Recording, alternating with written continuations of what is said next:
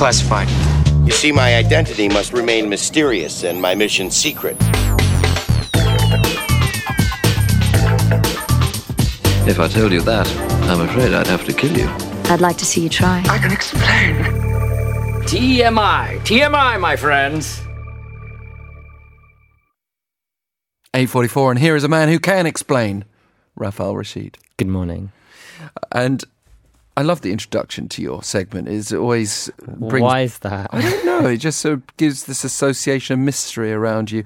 We're not talking TMI in terms of too much information, but rather this morning's interest. If you're new to our show, this is a segment where Raphael Rashid takes on all sorts of different topics. Today, drugs, but not the kind of drugs we might be thinking. Yeah, no, not illegal substances. More like drugs as they are referred to in the food context. Right, like drug foods. Addictive foods. Addictive foods, right. Moorish foods. Yeah, Moorish is like a far more innocent word though, isn't it, than addictive or drugs. And, okay, so this is... something that we're seeing a lot of, I think, is with language, is just, attempting to find new and more expressive ways to describe something that's delicious. We hear, for example, the word food porn used a lot to describe images and videos of food. Now, that you could make a similar claim against that if you're also going to have a problem with mayak kimbap, for example, which is what spurred our conversation today. Right. So, you have mayak kimbap, which is also known as drug kimbap. Actually, have you had any? Okay, yeah, let's discuss mayak kimbap itself first. So kimbap is usually wrapped in the seaweed rolls and has some combination of rice and vegetables and possibly some sort of meat offering or ham or tuna or whatever. So that's what we're talking about here. Again, just for the benefit of anyone who's not sure. But mayak kimbap takes things to the new level. And I have eaten it before, but it just seemed to be a bit smaller. That's the whole point. It's these smaller rolls of rice, and you usually dip it in a kind of wasabi sauce. Yeah, but it still had a filling, I think. It had its tiny, it had one or two strands of when I've had it, it's had a few strands of cucumber or something inside. They're quite nice. You can get it at Gwangjang Market, which is quite popular for mayak kimbap. I think that's where I've had it. Yeah. I mean, that's where I had it too. And when I saw the name for the first time a few years ago, obviously it's quite eye-catching. And because it claims to be addictive, of course you eat it. And I mean, it was good. I do quite like it. I wouldn't say I would eat it every day, but I would like to have eaten it before knowing what its name was and see if I really did find it Moorish, because I went in there knowing the name and having high expectations. Yeah. And like you, I mean, I don't know, I maybe only had 3 or 4 pieces. It couldn't have been that addictive. I can't remember. It's not as addictive as chocolate, I can tell you that much. But let's just ask ourselves whether this name itself is a big problem in reality or whether we're taking it too far. Like mayak in Korean, what's the association exactly? I think it has, quite negative connotations. It means what it means, narcotics, drugs, addictive substances. So there's no way of dressing that up? I mean... Because even the word drug is used in different ways in English. I remember going to North America for the first time when I was younger and seeing drugstore. Yeah, I was like, what's going on here? I was shocked at that too. Yeah.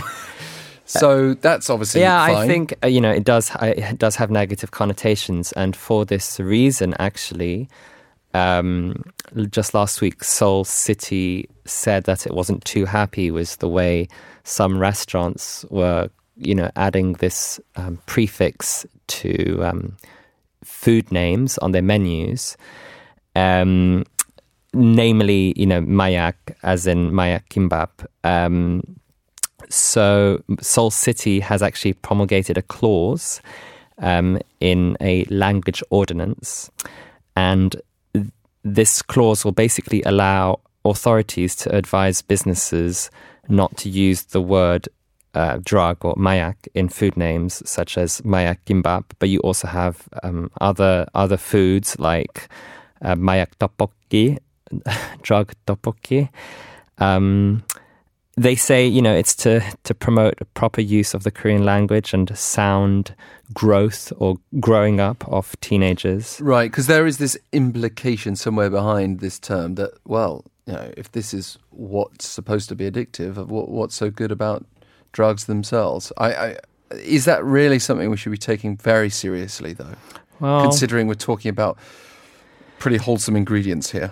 I mean, Seoul City says that this clause that they've enacted just recently, it's, like I said, seeks to promote the proper use of the Korean language and is aimed at correcting a bad use of the Korean language that isn't necessarily good for teenagers' education and mental health.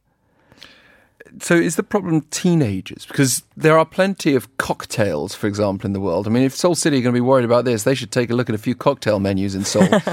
Some of them are full-on graphically descriptive of all sorts of things, which the fact that I can't even say them on the air probably shows how serious they might be taking them if they were aware. True. So is it just the fact that this Maya Kimbap thing is such a big phenomenon and is geared towards younger people as well as adults? I don't know. I mean, I guess, the concern is that it will give a negative, it will give bad ideas, to young people who might think it's cool or something like that. I mean, it's not just, I guess it's not just kimbap. You also have mayak chicken, mayak bread, there's even mayak samgyeopsal, pork belly. So, it's being used by quite a lot of people these days. Yeah, restaurateurs. I think the sort of like closest equivalent is probably what I said before about food porn, because that's a term that's sprung up in the last few years, which is used all the time in English to describe food, and again has maybe the same problem. If you've got younger kids using that word, they might wonder, well, what's the original word, and become too curious or not be sufficiently informed about what it is. So there's a survey which might inform us a little bit about what general members of the public think, although this was performed by the Korea Association Against Drug Abuse, so they were unlikely to come out with a ringing endorsement of the word, I imagine. Yeah, they conducted a survey called Narcotics Severity Awareness Survey and found that 56.1% of respondents agreed that the commercial use of the term drug undermines the perception of the danger related to drugs, and that it was feared that the use of the word drug may, give a positive image to these substances which are banned. And I think maybe I'm giving them a little bit too much leeway because they're stalls in traditional markets. If this was a product wrapped up by a major company in a convenience store and it had the word drugs in it, that would probably be of much greater concern to parents. Yeah, sure. So and they'd be taking it more seriously. Yeah, usually these names, food names, are, like you said, at traditional markets, at stalls. Yeah. So can they be stopped from doing it because it's in that slightly grey area? Good question. Let's talk about registering these names, like for instance as trademarks. So if you go on COPRIS, which is the government portal website for searching registered trademarks, if you type the word mayak or drug, you will find an array of trademarks, namely food or restaurants, who have applied to use the word mayak in their names or brand names. And what you'll see is quite a lot have been rejected. Some have been accepted. There's a mix. What's the standard?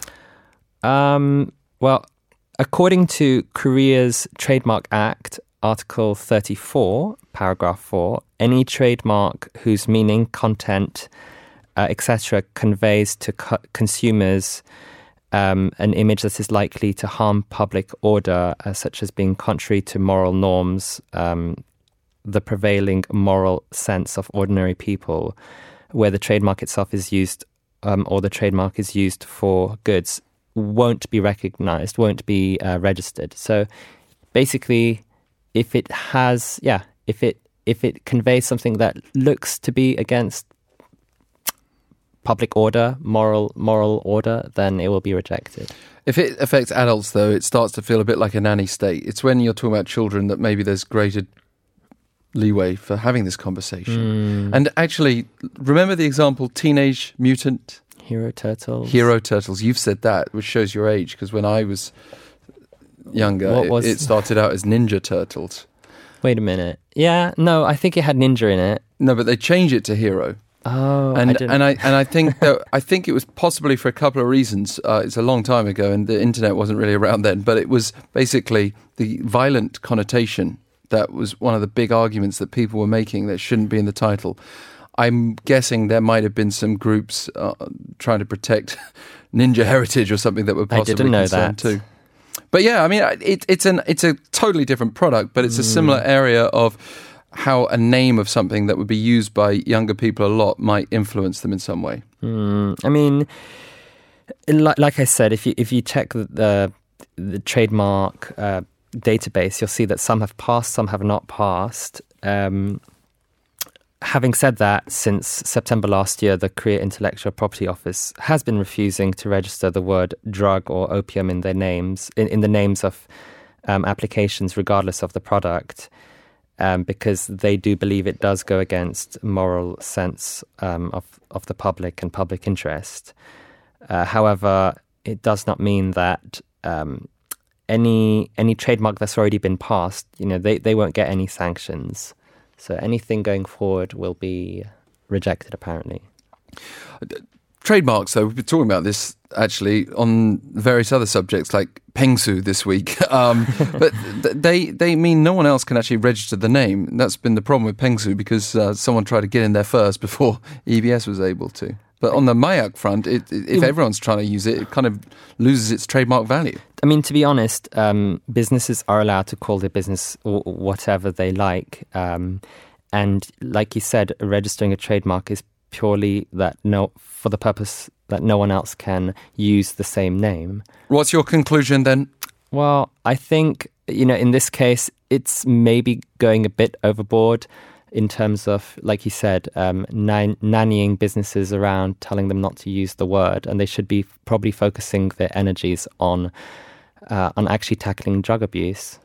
And by the way, things that children eat, sugar is probably one of the most addictive things they can possibly come across, and it's supposedly even more harmful than people realise based on a lot of the research coming out. Maybe they should be worrying less about the names and more about the ingredients that kids are eating.